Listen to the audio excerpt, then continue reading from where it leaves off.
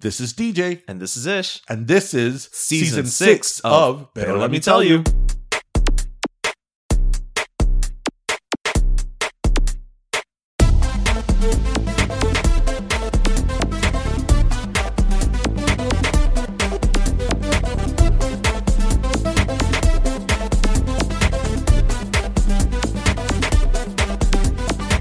With this blank expression and the way I feel.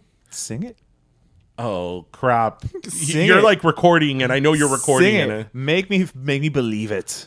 Make me believe that you couldn't get that answer. Well, everybody, a little Puff Daddy with Keisha Cole. Actually, that was Diddy. That was in the iteration that he was Diddy. Cuidado que then they cancel us. I know, right? Well, everybody, welcome to episode 278 of Pero Let Me Tell You. I got that, didn't I? No, you didn't, because it's 280. Oh, crap.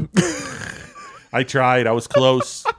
That's what I was checking literally right now. I was like, it's 280. I was in an even number. Yes, yes, you were. Remember when I sort of wanted to be Puff Daddy? Well, not now. Not now. Not now. Not now. He's in a bit of trouble right now. Persona non grata right now. But, man, that album of his, No Way Out, Puff Daddy and the Family, No Way Out, it's all about the Benjamins. What? That song is awesome. That is a great song. But both original and remix rock version. I just think it's interesting. Like I like Sean. Mm-hmm. I like Sean again, and all everything now happening notwithstanding. I'm saying I like Sean in terms of like historically or whatever, right?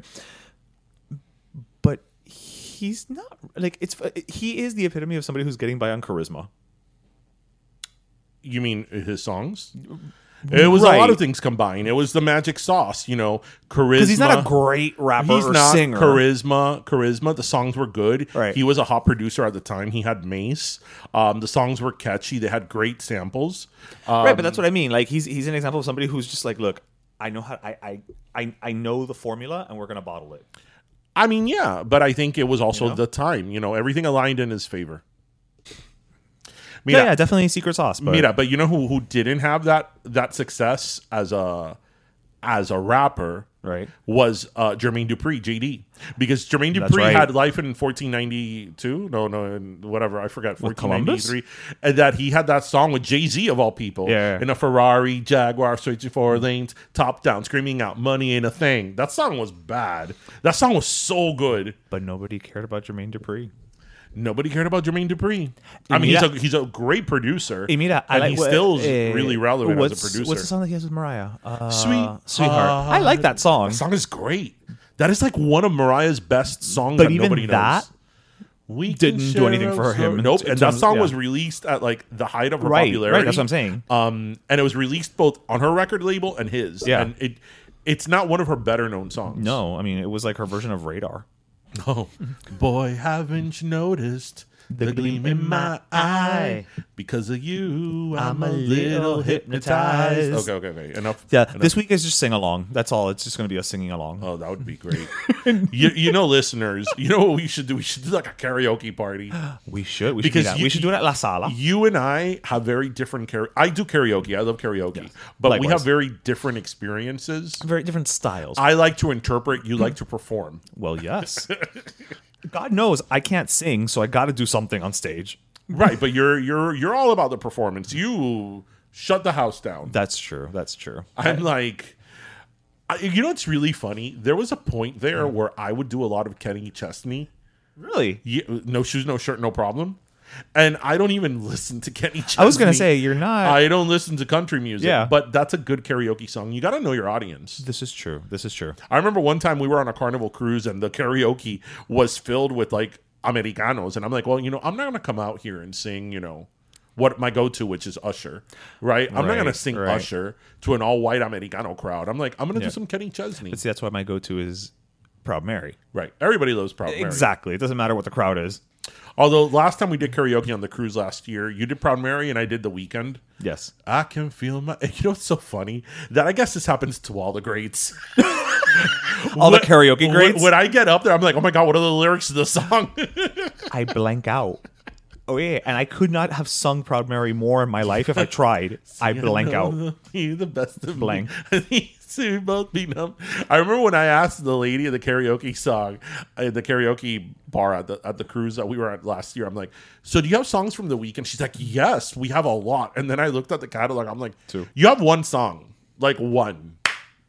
I mean, one is better than none, but that's true. Maybe she thought you were asking about that song "Working for the Weekend." No. And it's funny because my go-to karaoke song, I have 2 of Usher. It's actually I have 3 of Usher. It's "You Remind Me of a Girl That I Once Knew." There's that one, and then there's "My Way. My way, you can satisfy her needs. She keeps running back to see me doing it my way." And then, of course, this episode's costing us money, ladies and gentlemen. The best one. It's 7 o'clock on the dot. Yes. I'm in my drop top, cruising the streets. Okay. Let's move on. Enough karaoke. I mean, our listeners are probably yakking. They're like, shut up. It's been 5 minutes of you people singing. Yeah. So, actually, I wanted to bring something up. So, I know you're going to be in Disney when people are listening to this, or when this drops. You're going to be. So, I just have one favor to ask of you. Mm-hmm. Please don't be like the guy at Disneyland that got off in It's a Small World. Yeah, because I feel like have people seen that? If there was a ride that you were going to get off on, I think you'd get off on. And do you know what part I would get off in? Let's see how well you know me. Something tells me it would be the Dutch part. No. Hello, what part would it be in? What do I love? Okay, I haven't ridden that ride in a while. It's the whole section. There's a whole entire room of it. India? Okay. No. Well, I do love me some India. No. The Polynesian part. Oh, damn it. Yes, you and the tiki. That's right. Yes. Because I always forget that you like tiki things as much as you do. I do. Because I've known you forever, and that's so not a thing I associate with you. All I want is a tiki room. I want a tiki room to be like a man cave, and it's like, I want to be like, welcome to my tiki room, guys. Yeah. Like, look at all this cool tiki stuff. All the tiki stuff. Do you go to the Enchanted Tiki Room? Or is that's closed? No? No. It's still open. That is like the greatest thing in the Magic Kingdom. The Enchanted Tiki Room. Okay. I am looking forward to going to the Enchanted Tiki Room. And I'll be like, little boy. I could just imagine Tristan. But I'm like, I don't care. Deal with it. You're going to deal with it. Although you're going to listen to the talking parrots. I am. You know, you did just say that's your favorite thing, and I'm going to call up the Carousel of Progress and tell it that you said that. Well, the Carousel of Progress is... See, the thing is, me with Disney, I like the classic Disney. I like the pre-IP. Yes, right. Disney. Yeah. Like the classic Disney. Except... Tremendo mojón. That Swiss Family Robin tree. The treehouse? That thing is dumb. I mean, it's fun in so far as like if you're one of these kids who just likes to like fun houses. That's the Disney equivalent of a fun house. That's not a fun house. I said it's the Disney equivalent. You got to climb something to like then be. I don't even know. Yeah, it's like a fun house. Like when you go like to the fun houses at the fair, that you have to climb up the stairs and you go through the thing, and then it's the Disney equivalent of a fun house. I mean, the last time I went on, I was like 39, and I was like, why am I on this? Okay, well, I think that's maybe some of the luster has been lost at 39. No, but I didn't even like it at 19 or 9. I was gonna say maybe we go a little younger than. Because I remember we went on it, like a whole group of us when we were in our 20s. Yeah. And I was like, mierda esta. So at this point, when you go... You know what I've never been on? I've never been on, and I've been to Disney. I actually was counting it the other day. I think I've been to Disney over 30 times. Good Lord, that's a lot, yeah. I mean, no, I know. Half of those times no, with you. I know, but when you say it out loud and as a number, like it hits you how many times that is. I've never been to Tom Sawyer Island. Okay, is that a thing that we can still go to, or is that closed? I don't know. Maybe it was post-pandemic. You can't go to Tom Sawyer Island. You know, I've never been to Tom Sawyer Island either. Yeah. A few years ago, when I mean a few years ago, I mean in the early 2000s, I remember I was like, you know what I've never done at Disney? I always ride the train, but I always ride the train for like a minute. So I was like, you know what I'm going to do on this trip? I'm going to go around the park in the train for like 3 or 4 times, and I did. And? It's great. Oh, okay. I'm like, was it? And you know what's the greatest thing ever? The greatest thing. So listeners, for those of you who are Disney fans, come along this ride with us. Join us on the Metro Rail. Join us on this. On the monorail. Metro Rail. You know what's great? When you've had a long day at the Magic Kingdom, y hay tremendo calor, and the sun is starting to go down, you go on the People Mover in Tomorrowland. Oh, yeah. It's so freaking refreshing. Yeah. Especially when it's about to go into Space Mountain. That you get the Space Mountain air conditioner. Oh, my God. It's like, that is worth the admission to That's the Magic worth the price of admission, yeah. But you know what's funny? That's one of those things that, like, you like it and you think you're the only one that likes it, but it's actually a thing. You say it out loud. Yeah. Right. A lot of people are into the People Mover at a lot of people are into the People Mover. Yeah. Do you know what I've never done at the Magic Kingdom? And I have no intention aside from Tom Sawyer Island. Right. I've never gone. Actually, let me take that back. I actually did go on it when I was like 2 years old because I have a picture of me, okay, pero that doesn't count. Toddler, and I was there. I've never done the racing cars. I think I did it when I was like maybe like 6 or 7. And you know I like all that racing. Yeah, shit. but yeah, I think I've done it like once. I mean, it's on a track. It's not doing anything. And then there's the teacups.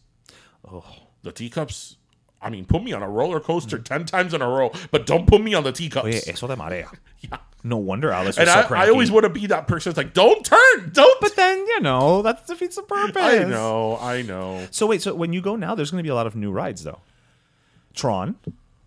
Yeah, but who knows when. Is the Princess and the Frog open now? I don't think so. Oh, okay. I thought it was. No. Okay. Old Splash Mountain. But you know that Splash Mountain, I've never been a huge Splash Mountain fan. Tanta cola. And then you barely get wet. That's true. For something called Splash Mountain, there was hardly a splash. You get Sprinkle Mountain. Un ting. Drizzle Mountain. Drizzle Mountain. Un ting. Un ting. But you know what I am looking forward to? What? I think you could figure out the attractions that I'm all for. Okay, let me see. Okay, I'm trying to think of what's still there, what's changed, what's not. So, okay, Carousel of Progress. Yes. For sure. Space Mountain, maybe? Yes. Okay. It's been so long that I don't even know if this is still there, but is the Stitch thing still there? No. Oh, okay. You used to call it the Stitch thing, and the Stitch is one of my favorite characters. I still think of it as Alien Encounter. That thing was terrifying. The first time, okay. So listeners, again, take a ride with me. Yes, journey back in time. For those of you who are of a certain age, went to the Magic Kingdom in the 90s. In the late 90s, I think it was like 96, 97, they opened up in Tomorrowland an attraction called Alien Encounter, which the whole thing of the whole storyline of the attraction was that you were in like a spaceship and you had found or captured this you were at a lab, really mean alien, and then of course some hijinks go on, and there's a moment where the alien escapes. The first time I went on that ride, I was sure I was going to get eaten by the alien. Was your first time at Grad Night also? Because that was my first time. No. Oh, okay. It was before that. Okay. I was sure I was going to get eaten by the alien. And I'm like, yeah, this is where I met my end at the Magic Kingdom, eaten by an alien. When that thing, remember that the chair had a thing that would breathe in your back? And it would like go up and down? Yeah, I was sure. I'm like, yeah, this alien, not only is this alien real, but this alien is going to eat me. It's going to massacre everyone in this room. And then when that ride had a short lifespan. Like what, 3 years maybe? I don't know about 3 years, but it was less than 10. It's funny because it doesn't seem like a Disney ride. If you look at it, people got too scared of it. That's the thing, because nothing at Disney is really scary in that way, right? And so it just seemed kind of off-brand. At the time, especially. They just didn't. They need to figure out what they were going to do with the mission to Mars space, because that's what it was before. Yeah, pretty much. That's like, I used to love, I mean, this is going way back, in Tomorrowland, the Dream Flight, sponsored by Delta Airlines. Oh, wow. I hadn't thought about that in forever. It would be like you were going on an airplane. Yeah. That shit was so relaxing. And, back to what I love. I love the Hall of Presidents. You cut me off. I was going to say the Hall of Presidents. Oh, yeah. I mean, it's a great place for a nap. There's a little moment right now that I'll be kind of like, oh, next. Well, but, it is the totality of it, But, I mean, I guess currently that president's role has shrunk. Right, but but anyway, whatever. You don't get mad about Grover Cleveland, the 21st and 23rd president of the United States. Yeah, and I know you don't like him. Millard Fillmore. Yeah, I don't see you being all in a Twitter about that. I've said this before. We're deviating a little bit from the Magic Kingdom here. For those of you out there who are like history buffs and you care about like the presidential history, I love presidential history. I love to read about the bad presidents. Well, yeah, that's the fun Millard ones. Fillmore, Franklin Pierce. That was the president. Franklin Pierce, yeah. Benjamin Harrison, the worst president ever. That's subjective right now, but historically speaking, not including more recent president, is Warren G. Harding. Warren G. Harding. Yes, the teapot scandal really did a number on him, and that happened after he died. He died of a heart attack in office. is he the one who put the spell on Mrs. Potts? No, so the teapot scandal was a real estate issue that happened in Ohio, and they uncovered it. They uncovered the teapot after he died, and it was like super corrupt. Like the corruption was like insane. But he was dead, so he didn't have to answer. It was so big that he's considered the worst president, like ever. Even posthumously. This was because he was actually very popular when he was alive. Oh. Yeah, Warren G. Harding. So it wasn't until after his death that. Yes. Mira vaya. Yeah, but Rutherford B. Hayes.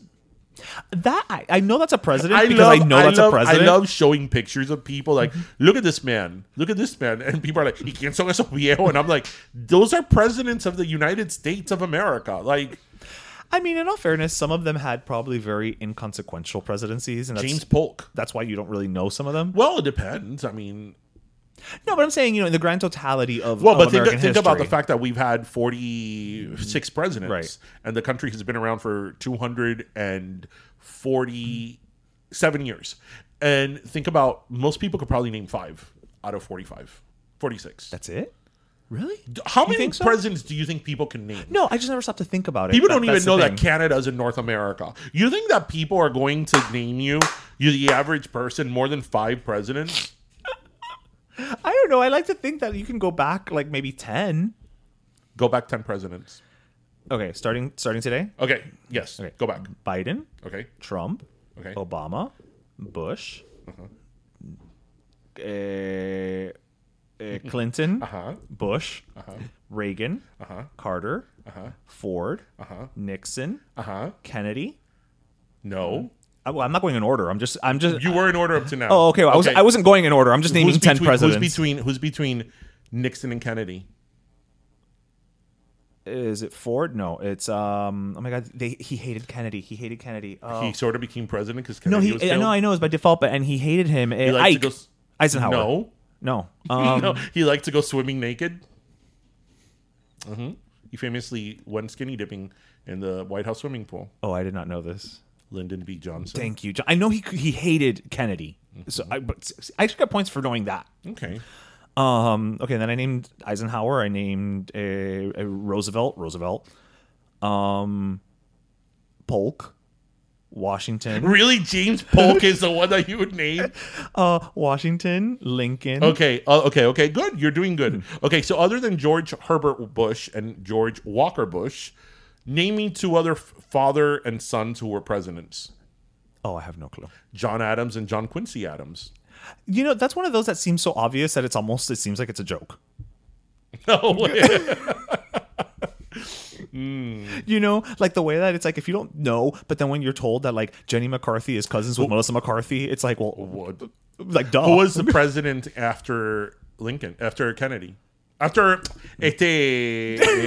Lincoln. Oh, I have no clue. Andrew Johnson. Oh, okay. I didn't say I knew all of them. I said I could name 10. Ulysses S. Grant. Grant, that's right, because he's buried in Grant's tomb. Yeah. You did better than I thought. Yeah, I'm not an idiot. I don't think it's a matter of being an idiot. I just think it's a matter that a lot of people just don't know this stuff. No, that's fair. But I mean, again, it's just one of those things where it's like, I think by virtue of just... Who was president in 1926? Oh, me ponchate, because I don't know. Calvin Coolidge. I don't know it by like years, unless it happened like more or less when I was around. Yeah. The thing is, me in time. Well, the thing is that I used to Google before Google was a thing. I grew up reading the World Book Encyclopedia. Like, that's literally what I did. I would read the encyclopedia, so I gained a lot of knowledge as a kid. And I remember that the presidents under P had like a spread of all the presidents, and they had the little portraits. Yes, and I learned them. That's why I knew like flags. Oh, okay, that makes sense. That's why I'm really good at flags. Because you would see the spread. Yes. So that's why a couple of weeks ago when I was like, you don't know the flag of Lebanon? I sometimes forget and Lebanon is not even one of the hardest ones. Says you. No, Lebanon is one. Never mind. Let's move on. Says you. Like, sometimes it's hard. Flags are hard, and some flags kind of look like other flags, but they're not because they're inverted with the colors. Like the Colombian and Venezuelan flag. Or like the Cuban and the Puerto Rican. Yep. Let's face it. We know that because we're Cuban. Yeah. If not, we'd probably get it mixed up. Yeah, I give people a pass on that one. Yeah. I give people a pass. So, anyway, so Back to Disney. I know that since I've been going to Disney World since I was like 2 years old, I've always wanted to eat at the Crystal Palace. It hasn't happened yet. It's not going to happen. Do you know how much it costs to eat at the Crystal Palace? $62 per person. And what do you get? Es un buffet, pero it's okay. Paso a la Ponderosa. Why go to a Disney buffet when you can go to Ponderosa? Does that still exist up there? I don't think so, but let me tell you something. When we were in college and we used to go to Disney like every other weekend, there was this I remember we would be at the theme parks like, towards the end of the day. Then we'd be at the theme parks and we're like, oye, save yourself because we're going to leave the theme park. We're going to go to the hotel and shower. And then we're going to go to La Ponderosa where you're going to get your steak and potato. The baked potato. The baked potato. Yeah. So good. I am having like flashback memories. It was all terrible. I know, but it was good in how terrible it was. Yeah. It right? was all terrible. It was just because again, you spent all day at the park, so you're starving. And then you just get to go and like have that baba, and it was always so scalding hot. You get to go and have that baba. Like I remember that at La Ponderosa, like they always had a nacho station, and they had that ladle with the nacho cheese. God knows what that was. That nacho cheese looked like melted plastic, and there was always a bit of picadillo and the melted cheese. If you were lucky, and if you were lucky, it was just a bit. Yeah, seriously. Long live La Ponderosa. Oh, Dios mío. So I wanted to switch gears for a minute. I kind of wanted to get a little more serious, as it were. Than La Ponderosa? So why are we calling it La Ponderosa?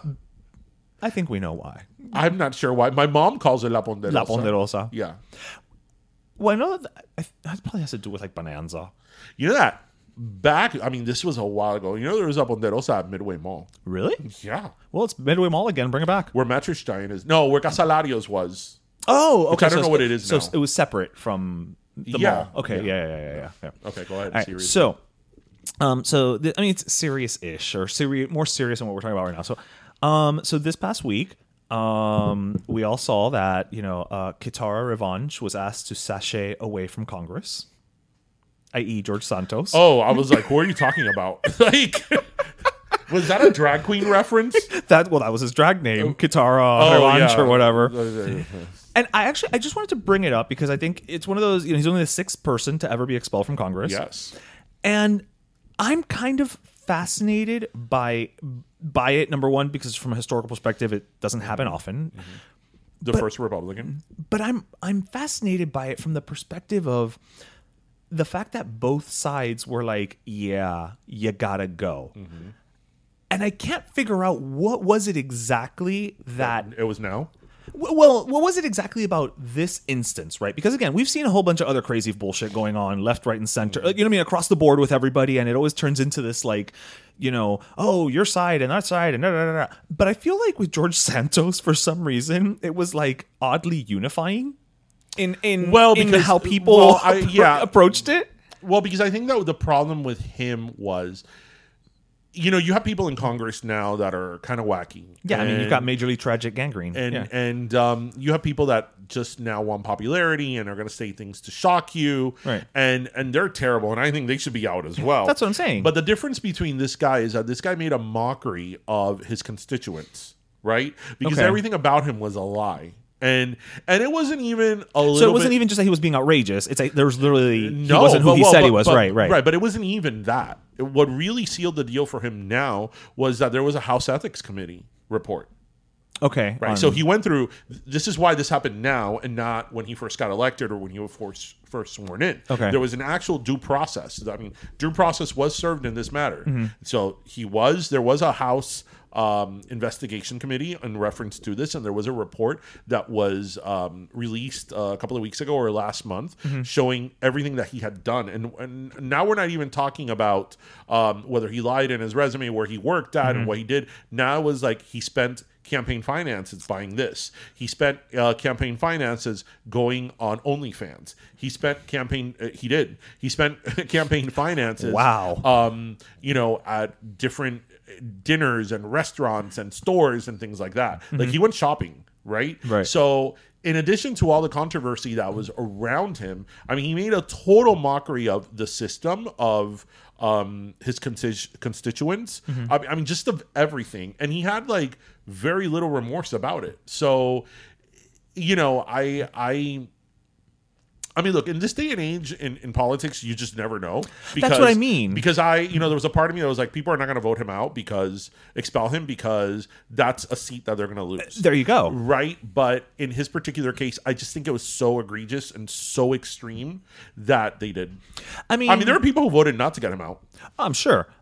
But again, that just kind of goes back to what I'm saying, which is like, I'm sure he's not the first person to use campaign finances. Right, but this was extreme. For gray area things or what have yous, right? But it seemed to me like almost from the get, both sides were just very much like, yeah, no, you got to go, bro. Right, but because again, it was very extreme because everything about him was a lie. Like everything. And we're not even talking about exaggeration. Because I think that at this point in time, we just accept exaggeration. We even accept half-truths at this point. Right? It is what it is. But with his particular case, it was like a complete fabrication. And, you know, I think at the end of the day, it was the investigation of the committee, but in addition to his constituents wanted him out. Like they did. Okay, they did. They would line up in front of his office, his local office, demanding that he resign. So, you know, he had said a couple of months ago that he wasn't going to seek re-election. Right. So, I mean, he knew the writing was on the wall. It's just interesting to me, like that whole scenario, and I'm sure somebody will write a book about it at some point, and how it got that far, right? Because it almost seems like it's like there's a lot of things politically we could say how they got this far. This is true. But in his case specifically, it was just like you said, it wasn't even like a half-truth type situation. It was just like blatant. They'd call him on it, and he'd be like, you know, or like, and it would just keep going, and it just kept going. And again, even with even with him, it's not like, okay, well, he lied about all these things, but he ran a completely legit campaign. Right, where the accounting made sense, where the numbers added up, were okay. You know, his campaign was clean. Right. His finances were clean. The problem was that they weren't. Right. So in addition to all the controversy surrounding all the things that they can't expel you for. I get what you're saying, because there was a part of me too that was like, wow, I was kind of surprised that Congress actually did the right thing and expelled this guy. Right. And I'm just wondering, like, is he now the new benchmark of what it takes to, you know, because people are going to point to him now moving forward. If nothing else, he is the new benchmark that we're going to use as that yardstick. There's a part of me that feels bad for him. Because you know that I always try, it's not even that I try to give people the benefit of the doubt. I've never been one to kick somebody when they're down. Yeah, you're not a dog piler. I'm not. I'm not. And the thing with him is that, and I mean this not even in a way of, you know, him not being held accountable for what he did. He should be, and he was very rightfully expelled. I mean, he shouldn't have not even been sworn in. Right. Yeah. But you know, the whole world is against him now. I really do believe that he either is a narcissist or he has some type. I mean, there's certainly a mental health aspect there. And again, you know, when people say somebody is going through something and there's a mental health aspect, people are always very quick to be like, well, that doesn't mean they shouldn't be held accountable. No, he should be held accountable. Right. Nobody is saying that he shouldn't. But there's a part of me that feels sort of bad for him. He knew what he was doing. He got himself into it. That's why it's hard for me to feel bad for him. But it's sort of like, shit, like, did you really have an understanding of what you were getting yourself into? Like, so I think that maybe he did it. That because how can somebody be so stupid? Right. He wasn't becoming an influencer. Yeah. He was running for a seat in government. You know what he probably thought? He probably thought, all this is a lie, but, you know, there's some really weird-ass shit going on in Congress. There's, you know, space lasers. Right. You know, there's Lauren Boebert. Yeah. You know, there's all these... fit right in. All this, like, weird stuff. It's like, oh, man, you know, me lying on my resume and all this stuff. Like, that's child's play compared to them people. But, I don't know. They did kind of, like... La cogieron con él in a sense. No, la cogieron con él. In a sense. La cogieron con él rightfully so. But I just believe But to your point, there's how many other people aren't doing all these insane things? I just believe now it's like, okay, he's out of Congress. He got expelled. He is being, he was charged criminally. Oh, okay, officially. Yeah. Oh, yeah. No, he has like a bunch of legal matters pending. Just let law deal with him, and that's it. We're done. Let's move on. Move on from, and let him compete on the next season of RuPaul's Drag Race All-Stars. I was probably thinking Dancing with the Stars, but Dancing with the Stars said that they have not reached out to him. Right. And I think so. Actually, you know what? I'm glad you mentioned Dancing with the Stars. Do you know that I read an interview a couple of weeks ago or some time ago recently about Tom Bergeron, the former host of Dancing with the Stars? Forever, yeah. Did you hear the real reason why he left Dancing with the Stars? I believe they asked him to leave. Yeah. Do you know why? No. Because he said he was very clear that he thought that politicians or anybody in the world of politics should not be on the show. And he did not like that Sean Spicer was on the show. Really? That's why they didn't renew his contract. And he said that it wasn't political, that he didn't care what party Sean Spicer was, but having somebody that was polarizing, right, and in the world of politics, because there have been other politicians on the show, but he specifically was like, we should not have politicians on the show, and that sort of rubbed a lot of the producers the wrong way. And I don't think he's wrong. Oh, I agree with him 100%. I don't think he's wrong, because I think Dancing with the Stars is really one of the last shows on network television, especially, that is kind of just fun, lighthearted, heartwarming. You know, you can tell, like, every time you watch it, for the most part, you can tell that all these people like each other. They're all getting along, and they're competing against each other, but they're also rooting for each other. Like, there's a nice aspect to the show, and I think any politician is automatically going to generate a polarization element to it. Right. I agree 100%. So, no politicians in Dancing with the Stars. No politicians in Dancing with the Stars. You heard it here first. Yeah. Let me tell you. Okay, mi gente. All right, it is my favorite time of year. It is Christmas time. And it only seems fitting, of course, for me to have back on the show Tony Castillo here on behalf of the Florida Dairy Farmers. Thank you for coming back, man. Thank you for having me on. Now, all right, it's Christmas. I love Christmas. Who doesn't love Christmas, right? But one of the beautiful things about Christmas is we want to have a lot of, like, treats, and we do a lot of baking and all that. But I also, you always hear, like, no, porque la Navidad, me tengo que aguantar la boca. January is infamous for, like, la dieta empieza primero, right? Right? But what are some ways, I mean, how do we approach this, right? Because, you don't want to deny yourself, but you also don't want to go crazy, right? Obviously you want to take care of yourself just because it's the holidays. What are some tips that you've got for us? Absolutely. So, number one, thank you as always for having me on. And thinking about it, what do we leave out for Santa? Ish, we were just talking about this moments ago. I mean, milk and cookies. Yeah. Clearly. Sometimes flan. How good has Santa been, right? Yeah, depending on what areas of Hialeah. But yes, sometimes it's flan. Could you imagine leaving water and cookies out for Santa? Well, only if you want to get nothing. You got a lump of coal. If you're lucky. Yeah. Maybe. Santa's going to skip your house. But exactly, we don't want to miss out on some of the most beautiful and delicious things we get during Christmas, which is like coquito. We were just talking about this. Even though we're not Puerto Rican, we both know and we make ponche, right? Yep. Which has to have some sort of milk, right? Could you imagine it being with some sort of plant-based alternative? No. Ugh. No, I'm not trying to. It's coquito, not palmita. Right? Oh, 100%. I mean, yeah. Un coquito, not con nada. We were talking about that earlier. Yeah. By the way, that's going to be a T-shirt, just so you know. So we want to make sure we keep the tradition in Christmas, right? So we want to make sure we have that coquito with leche. The same thing with flan. Could you imagine flan with water? What would that be? Awful. Or a pool of nothing. Yeah. I don't even know how that would rise, to be honest with you. The only time we need water in a flan is for baño Maria. Thank so we you. Can cook yes, it. That is yes. it, right? Everyone has a role. Yes. Everyone. Yes. Anything else. Yes. But we want to keep those treats in because what we've seen, people that tend to avoid dairy typically have a higher risk of high blood pressure. Really? Yes. And they typically have a higher risk of diabetes because when they avoid it, they're not having things that keep them full. So what do I mean? So when we think about milk, it has protein. And per 1 cup of milk, it has 8 grams of protein. So that's going to keep people fuller longer. And then when we're talking about the holidays, we tend to eat a lot, right? We tend to, for lack of better words, binge eat. And we want to avoid those instances. Oh, a lot of parties, right? A lot of coquito going down. Yeah. So we want to make sure we enjoy it because the more we restrict that new year, new goal that's coming up, we're going to completely throw it down the drain by just going all out on these meals. So it's all about having a balance and enjoying it. Okay, cool. So speaking of that balance, now we were kind of chatting a little earlier, and I was telling you how whenever I'm doing one of my, semi-store-bought recipe type deals, I always, whenever it calls for water, I substitute it with milk. I just think it just adds a completely different flavor to it. But I think you were telling me it's just, again, some of those benefits you were talking about earlier, right? Where even though it's a cookie, right? Yeah. I mean, we all know cookies aren't the healthiest for you, but it kind of gets a little improvement with dairy versus water.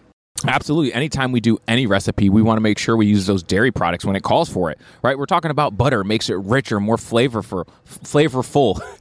It also, think about what we're doing during Christmas. This is the time we typically snack. And remember I was talking about it, right? So not only are we adding dairy to make it more flavorful, more rich and creamier to have the true flavor you want, but also throughout the day. When we're doing like a hachina that we were talking about, yes. we want to be snacking on something in between. And one of the best things we can do is have some quesito, some pieces of cheese. Who doesn't like cheese? Hello, you just get that manchego and you slice it up and you got those little cubes all day long. Yeah, so or an hour if you're me, but yes.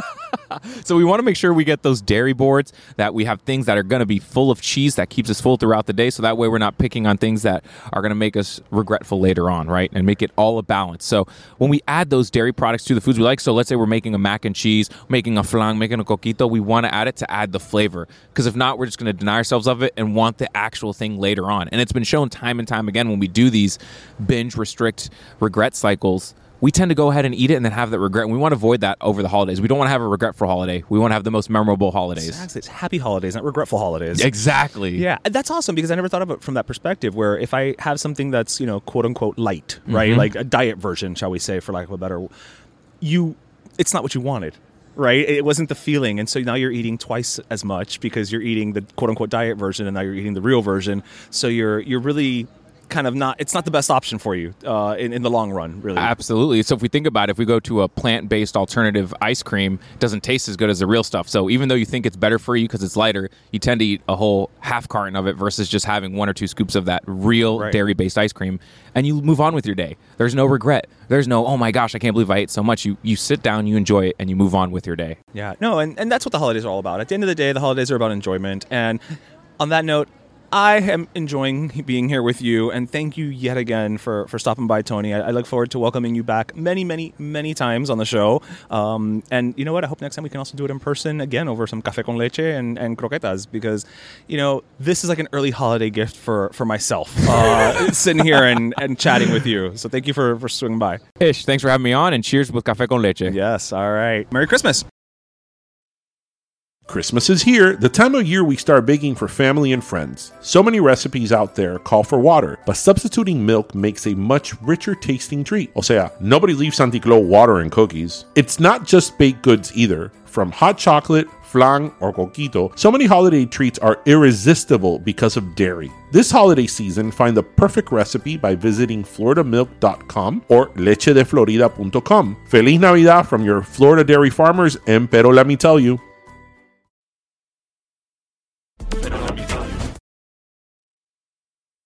So I also wanted to bring something else up that's more lighthearted. And this is something that you are absolutely going to relate to. So there was a study done recently. Un estudio. Yes. By researchers from the UNSW's Time Management Institute. Okay.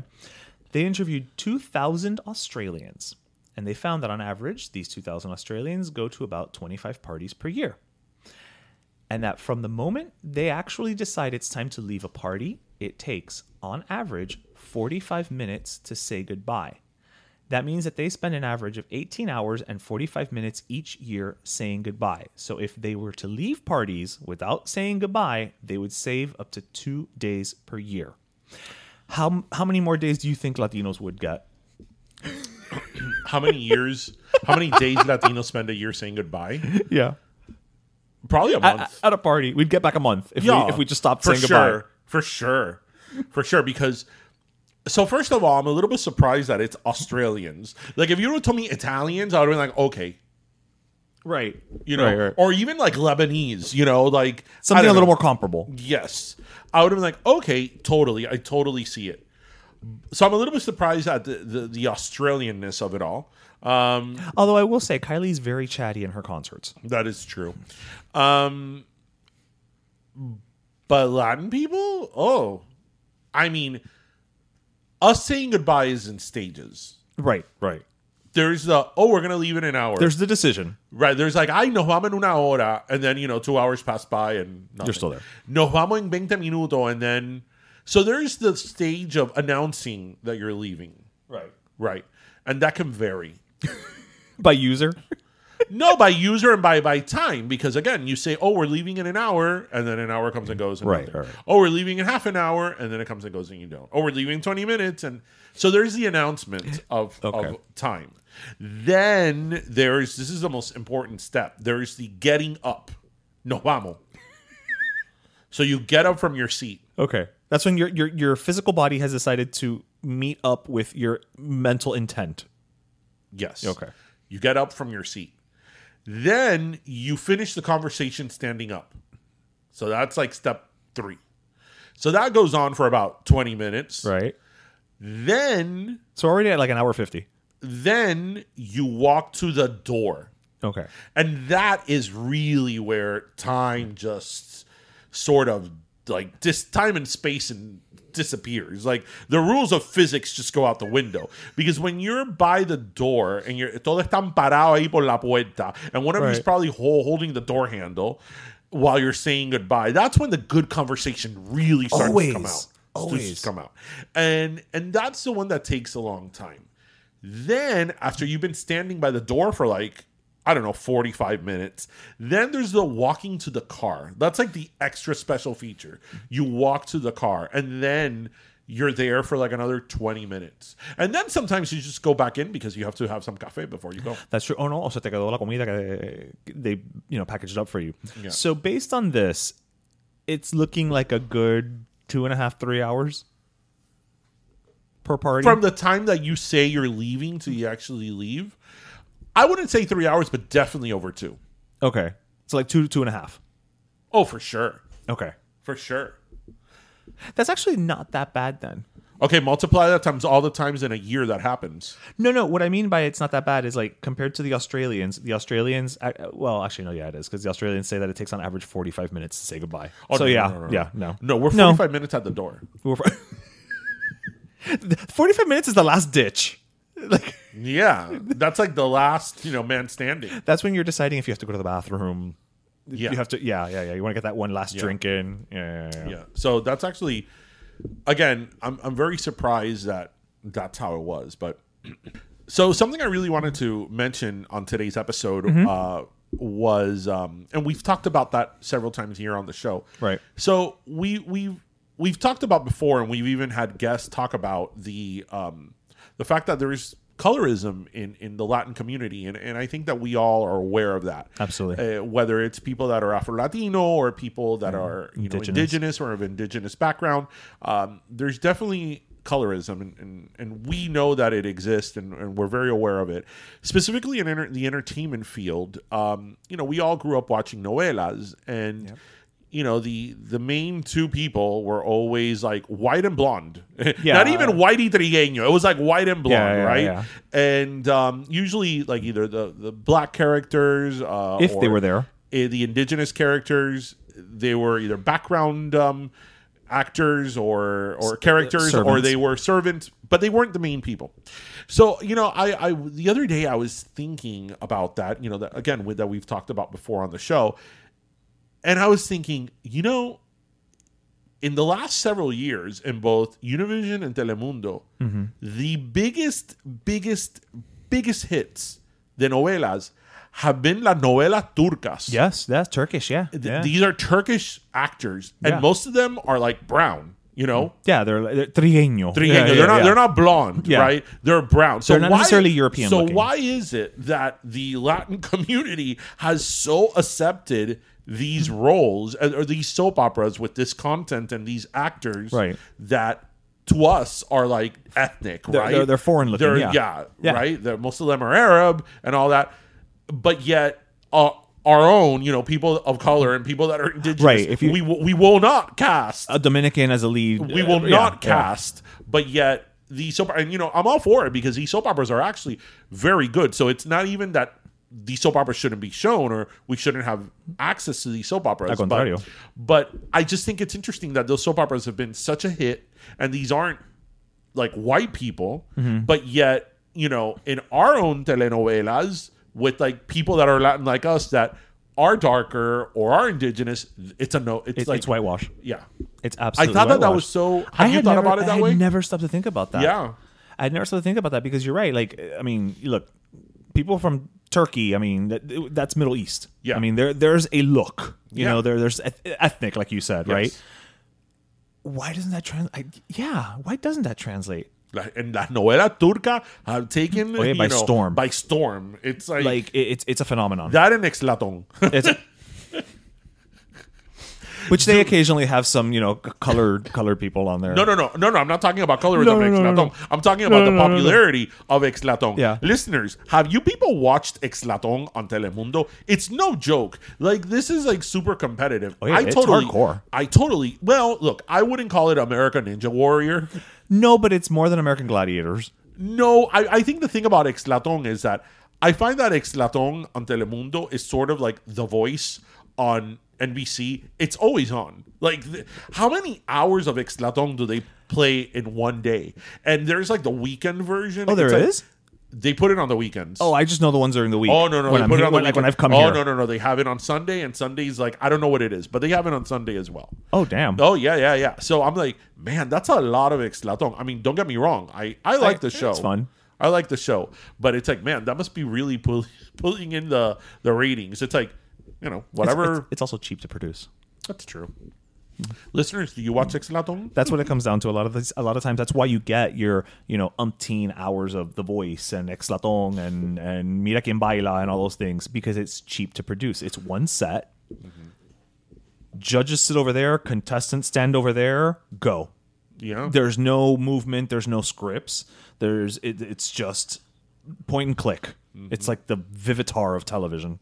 The Vivitar? Yeah, the little point and click cameras. No, I know but there were more point-and-click cameras than Vivitar. I know, but my parents always had the Vivitar. Okay, our listeners don't know your parents had a Vivitar. Well, they do now. Okay. Only in the mind of Minolta. Oh, I did not know that. Oh, can you name me camera brands? Canon, Minolta, Vivitar. Uh-huh. I'm sure Kodak had one. Yeah. Well, yeah. No, because they might have just done film, but I'm pretty sure they had a camera too. Olympus? Yes. I feel like there was one with an Nikon. Nikon. I feel like there's another one with an M that wasn't Minolta, and I'm probably wrong, but I feel like there's another M out there somewhere. And then one of the greatest cameras of all time, a Leica. Oh, well, that one I didn't know. You don't know what a Leica is? No, I know what I like. Go eat your potato from La Ponderosa. La papa de la Ponderosa. You know what I actually do miss? What? El buffet de Wendy's. I miss it, but more on a nostalgia kick because I didn't go to Wendy's often enough to really, really miss it. Do you know that? Do you remember for like a short, hot second, KFC had a buffet? KFC used to have a buffet. The KFC on Bird Road and 117th, where Starbucks is now, used to have a buffet. And many KFCs had a buffet in like the 90s and early 2000s. I don't remember. The only time in my life that I've ever seen anyone be told they couldn't I don't know if they were told they couldn't have any more food, but they had to slow down, was at a KFC buffet. I remember I was with my dad, and there was this couple that the moment that they would put more chicken in the buffet, right, they'd go and take most of it, and they literally had a mountain of like bones on their table. And after some time, and they were there before we got there, the manager came and told them something, and they got upset. Well, because it was an all-you-could-eat KFC buffet, Well, I will say, if that couple's listening to this, we're not all-you-can-eat, but Bim Pam Pollo will have a pop-up sometime this month. Feel free to come and spend money on us. Yeah, I don't think that they're going to pay for Bim Pam Pollo. You don't know. Maybe their tastes have evolved since they were told to slow down at the KFC. I love me some KFC. The buffet that I miss is the Pizza Hut buffet. Do you remember the dessert pizza, the Pizza Hut buffet? I did. It wasn't good, but who cares? I ate it anyway. I remember when I used to think Pizza Hut was like the best pizza. I don't anymore. No. We like Pizza Hut. I love Pizza Hut for nostalgic reasons. But yeah. When I think of Pizza Hut in the 80s and 90s, I get this like really warm red feeling, red checkered feeling. I remember that with the mosaic lamb. I remember that Pizza Hut had the 80s dressings, like French dressing. Yeah, nobody dresses in French anymore. They had an Italian dressing, and then they had like a vinaigrette. And then they had those little pumpkin seeds in by the buffet. I'm trying to think if I've even seen French dressing at like the supermarket anymore. They have it. Wishbone has it. Wishbone. Oh, okay. Good old Wishbone. Yeah. And Russian dressing. Why were we so international in our dressings? I don't know. Just because we have Italian doesn't mean everybody has to get one. Can you imagine like Irish dressing? It's just beer. Listen, you know what I love? It's not Irish, but I absolutely love is beer cheese soup. Oh, that's so good. Have you made some? I've never made it, but I've had it. I've made it. It's so good, and I made it from like complete scratch. Like I shredded the cheese myself. Oh wow. I mean, this is true. Well, but sometimes sometimes you're in a hurry, and you can't shred the cheese yourself. No.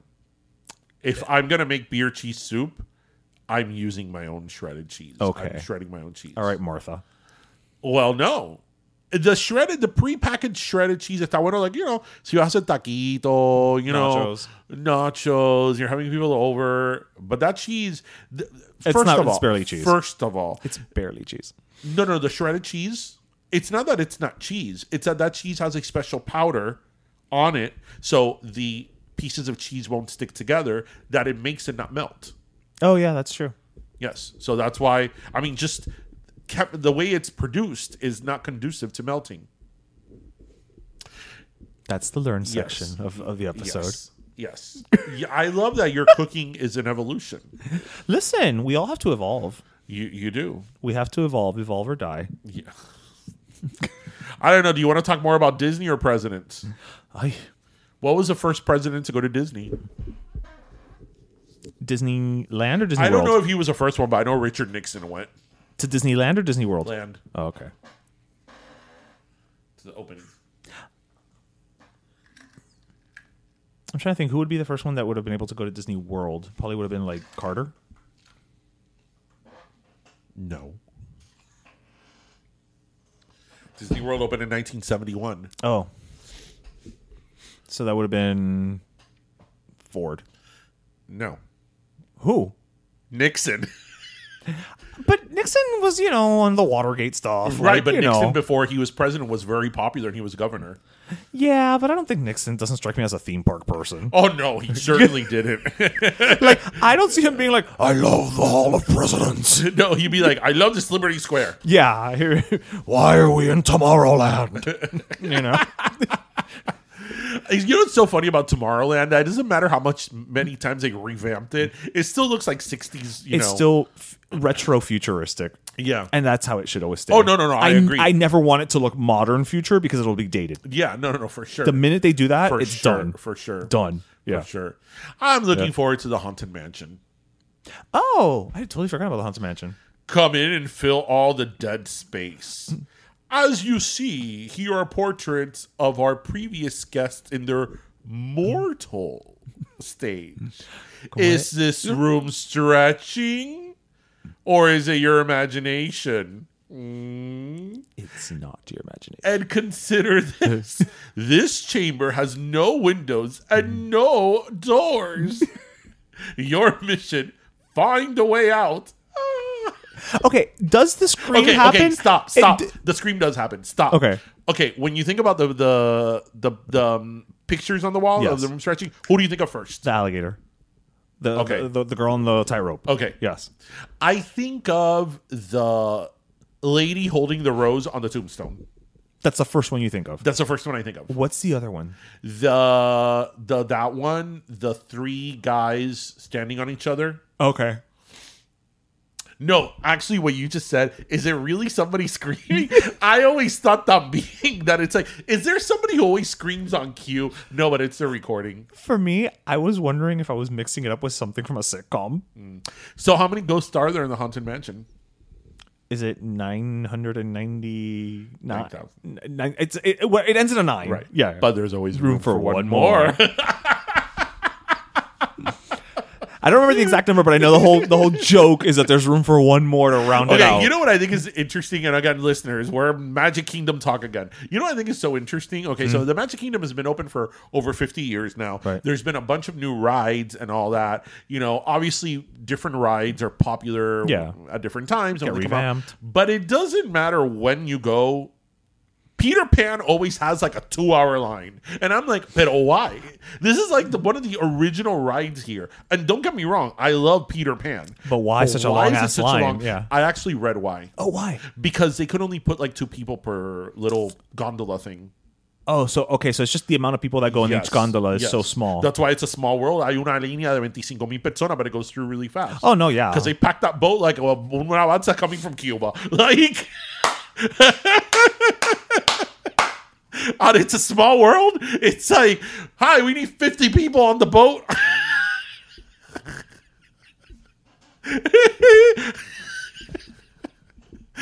Well, it is a small world after all. It is a small world after all. Yes, it is. You know that I love that ride, right? Oh, Lord. Oh, I'm sorry. I'm not over the Cuba comment. I love that ride. It's a small world? I love it. I haven't been on it in a while. I love the retro Disney. The original Disney. Yeah, like there's something heartwarming about it. Yeah, and I always have to go to that damn sword and try to pull it. The Sword and Stone. Yeah. I love all that. Are you gonna look for like the characters for pictures or no? Is there any character that like maybe Tristan's like really like, oh, it's so and so? No, because Tristan is in that age right now. He's like, I know this is fake, and I know you have a costume on. Well, yeah, right, but I feel that for most people, they kind of just go with it. No. Yeah. I think that kids have the, oh my god, it's Mickey Mouse. Suspension of disbelief, right? And then they'll go through that phase of like, I know it's fake. Oh yeah. But then they'll be like, they'll come around, and it's just fun, right? Yeah, it's just fun. So he has to turn like 17 for it to become fun again. Probably, yeah, probably. But no, I mean, if we see a character, we're definitely going to. Although, you know, like we've talked about this before, like now the characters I like are like the really obscure ones, which are actually really popular. You know, like the evil ones. You should totally go and talk to the evil queen if she's out and about. I know the evil queen that we all love is the one in Disneyland, but if there's an Orlando equivalent, talk to her, because if she's in Orlando, that means that this is an evil queen who's either Puerto Rican or Cuban. You know what character they should have? And I want that. You know what character they should have walking around the park? El Escaparate from Beauty and the Beast. Oh, I love her. She's the best. Actually, that would be pretty easy to do. I told you, my favorite part of Beauty and the Beast is when they're going to breach the castle, Gaston and his people. And the villagers. And all the furniture is there lined up. And she's like, oh, boom. I told you that what was it, in 2000 when they released it on IMAX? Yes. Yeah. That they gave her a song. I went to see it in the IMAX theater at Sunset Place. And, you know, you're there expecting, you know, the Beauty and the Beast that you love. And all of a sudden I'm like, wait, what is this? It's like, is this a deleted scene? Like, El Escaparate canta. And she takes a shower. Well, I mean, at this point. What do you think is the most underappreciated Disney movie? Disney movie? Like Disney animated movie. I haven't seen it in a long time, so I could be wrong about this if I was to rewatch it. I think Oliver and Company. Okay, I went out again. Yeah, I think Oliver and Company is again, maybe I watch it now and I'm like, tremenda mierda. That's a good one. The one that really, I mean, I saw it for the first time when I was like in college, but I was like, I was not expecting this from a Disney movie. The Black Cauldron. I haven't seen that in years. I liked it. I think it's actually good, but I'm like, oh, it's very dark. Yeah. You know, Disney movie I've never gotten into? I've never gotten into The Jungle Book. The only thing I like about Jungle Book is bare necessities. Ugh, I've never gotten into The Jungle Book. That's it. When I was a kid, I was really into Pete's Dragon. Oh, I haven't seen that in a while either. And it was always on Channel 33. I saw a lot of, when I was a kid, I remember in school, they used to play a lot of Pete's Dragon and a lot of Robin Hood. Robin Hood. Robin Hood is one that I feel like there's a weird subsection of humanity of people who like love it. Not only love it, but find the actual Robin Hood fox character like attractive.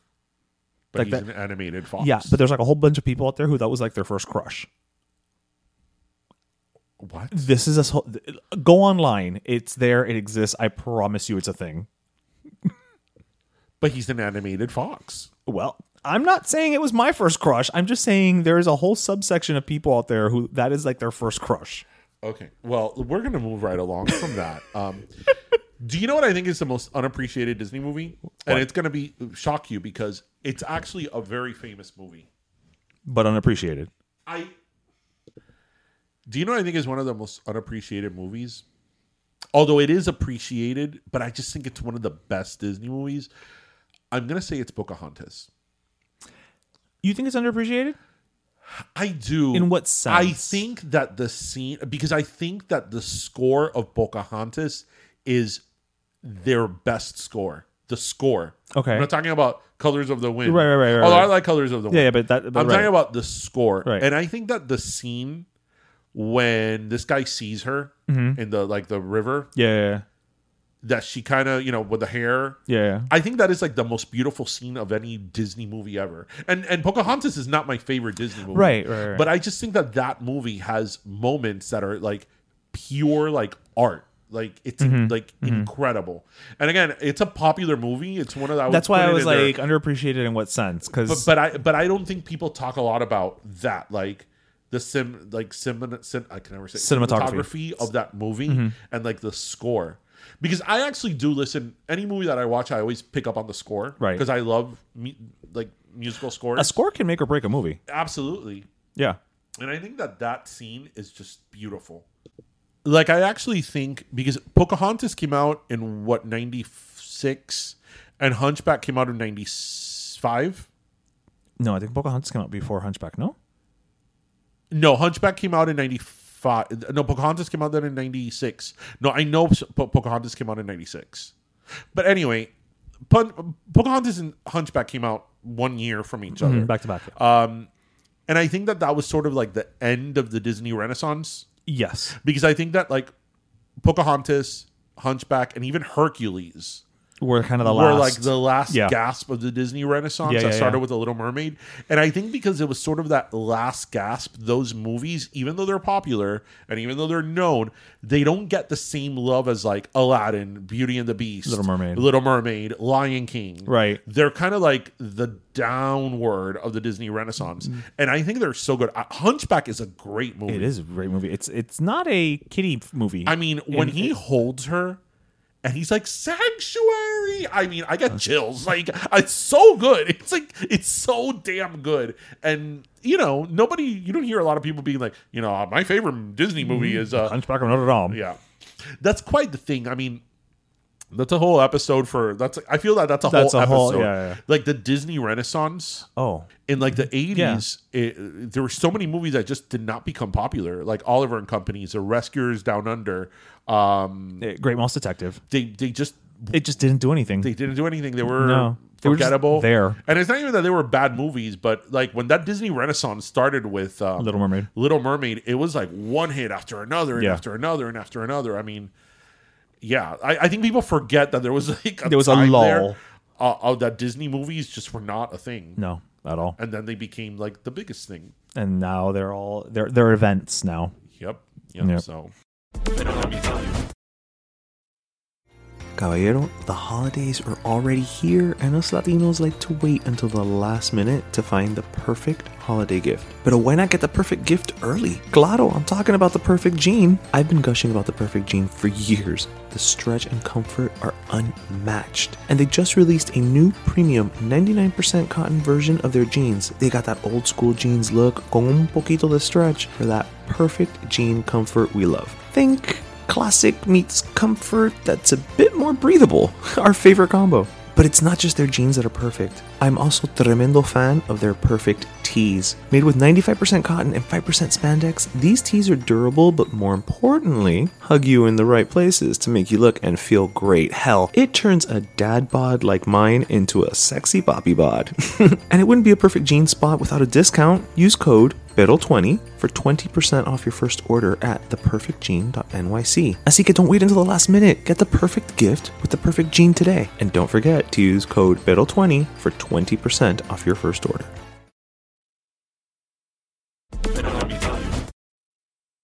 Well, we started with Disney and we're ending with Disney. Yes. Well, but not before we get into our last sodas.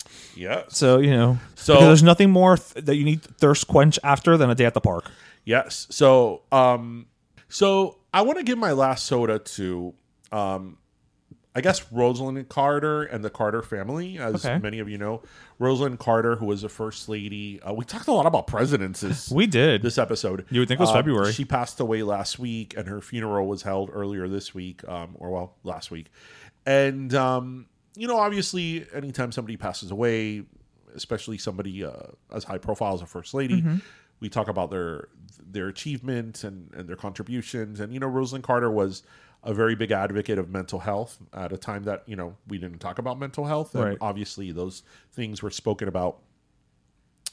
But at her funeral, many first ladies went. Yes, I saw. So we had Hillary Clinton, Laura Bush, Michelle Obama, Melania Trump, and Joe Biden. And they were all there. And they all sat together, obviously. And when Josh Carter, who is Rosalind Carter's grandson, was giving the eulogy, he sort of, he said, I really want to welcome you all, again, the first ladies, Jill Biden, Hillary Clinton, Michelle Obama, Laura Bush, Melania Trump.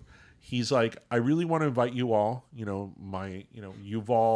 have a sisterhood with my grandmother. And so my last soda, I'm going to keep it short and sweet. I'm giving it to Hulu by extension of the fact that starting this week, one of my favorite 80s sitcoms is all the seasons are running on Hulu, which is Who's the Boss? Yeah, finally. Finally, Who's the Boss is on streaming. So, you know what, guys? Just find yourself, with a brand new start around the bend. Just do it. Enjoy Tony, Angela. For so long, we only had one season of Who's the Boss. Yeah, you could find a season here and there, but just enjoy it. You won't be disappointed. It's fun. It's stupid. It's silly, but it's wonderful. What episode I'm looking forward to seeing? I love the episode where Samantha gets the car. The convertible? No, Chico, when she learns to drive, that Tony gets her the huge yellow taxi cab. That's right. She gets a cab. Yep. So, and then Nicole Eggert years. Oh, that's going to be fun too. So, yeah. So, I'm giving it to Who's the Boss because you know what? Is it going to have that backdoor pilot for Living Dolls? It'll probably have that one and the backdoor pilot with Fran Drescher. Okay. Good. Yep. So, that's a good one. Finally. Who's the Boss was such a great show, such a great little show. And for those of us who were lucky enough to watch it and then, grew up watching it and then watched it on repeat, I'm really happy that it's all seasons are on streaming because for so long, it was like 1 or 2 seasons only. And let's not forget the greatest thing of Who's the Boss. Alyssa Milano. It gave us Alyssa Milano. Listen, which in turn gave us a Little Mermaid. Look, if you are of a certain age, if you are between the ages of like 40 to 50, even late 30s, like late 30s up to 50. Whether you were a guy or you were a girl, you loved Alyssa Milano. You loved her. Because if you were a girl, what was it? You wanted to be like her. And if you were a guy, you loved her. And it doesn't matter, what way everything went later. You loved Alyssa Milano. Alyssa Milano was the shit. And she was hot. And everybody loved Alyssa Milano. And, we love Alyssa Milano. We did exercise with her. Team Steam. I mean... She was a Kardashian before the Kardashians were Kardashian. She was big in Japan. Yeah, that's true. She had products. Teen Steam. Oh. So anyway, everybody, we hope you listened, laughed, and learned. And as always, remember to grab your pastelito, your croqueta, and your cafecito. And thank you so much for joining us, everybody. Have a great weekend. Bye. Pero Let Me Tell You is co-hosted by Darian Borges and Ismaeliano, produced by Ismaeliano, and our theme, Pero Let Me Tell You Freestyle, is composed by Michael Angelo Lomlaplex, the official gay guy. And don't forget to subscribe and leave us a review on iTunes.